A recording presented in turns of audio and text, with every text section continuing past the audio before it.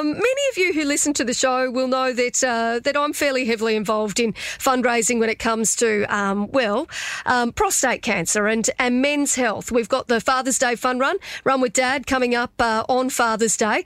And there's also a luncheon that we have each year for the It's a Blokes Thing Foundation, and the education program facilitator, Ruth Logan, joins us in the studio right now. Good morning, Ruth. Good morning, Katie, and good morning, all the listeners. Now, obviously, we had a massive luncheon earlier in the year. It was wonderful and plenty of money raised.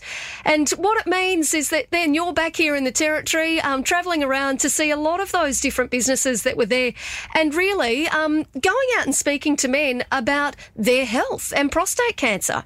That's right. I'm starting that really vital conversation with men because men are so timid about this, and you can see them looking a bit shy when we start, but as the talk progresses, they relax. Yeah. It's about talking their language, translating the medical jargon into everyday language that blokes can understand is my role. And it's such an important thing to do. I'll never forget when my dad was first diagnosed with prostate cancer, and he almost felt a little bit embarrassed to say that he had prostate cancer. And I think, we've got to break down that stigma. We've got to make sure that we speak about prostate cancer and men's health as openly as we women speak about this kind of thing. That's right, Katie. It's a really big deal for blokes, and we need to get the conversation normalised so that blokes can talk about this like women do.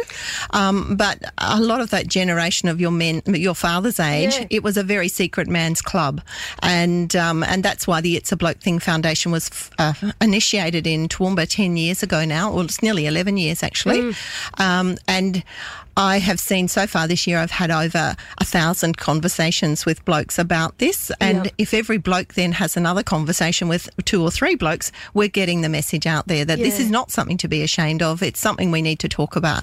And there's 2 conversations that are really vital. The first one that I want all the men listening is to make sure they know their family history. So have a conversation with your father, your grandfather, your brothers, your uncles, any men in your life, because you've got a greater risk of getting prostate cancer if there's someone else that's had it in your family. And then if they have, if they do come from a family that has got that history, what do they then need to be aware of, and what do they need to sort of do? Well, prostate cancer is a very silent assassin. So most men in the early stages of prostate cancer don't know they've got it.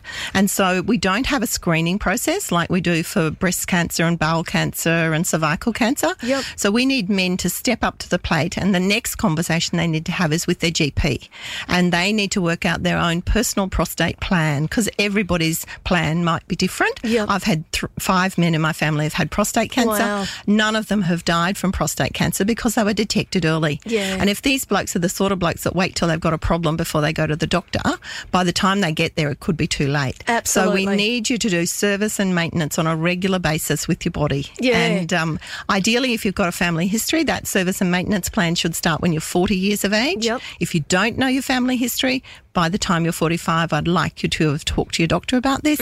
And if you know you definitely don't have a family history, then you might be right to start at 50 with your testing. Now, I know that there's lots of talk these days about your PSA, and lots of blokes don't actually know what their PSA is and don't know exactly what they need to be doing. So, Ruth, what is it? Well, PSA is a blood test, and for those blokes listening, you might be relieved to hear that no longer do you necessarily require to have a physical examination, which does tend to be something that puts some men off going to the doctor.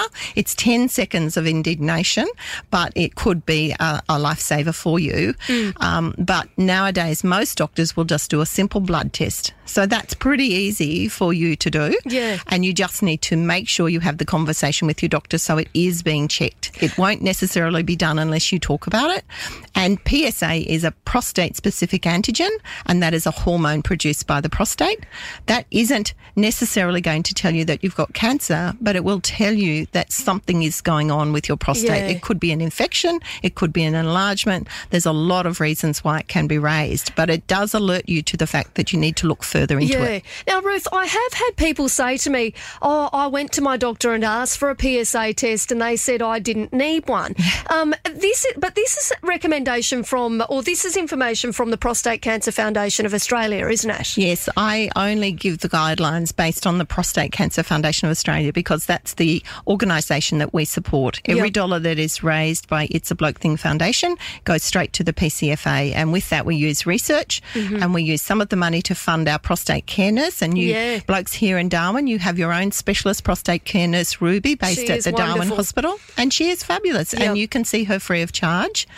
And we have another 2 prostate care nurses that we fund through the foundation.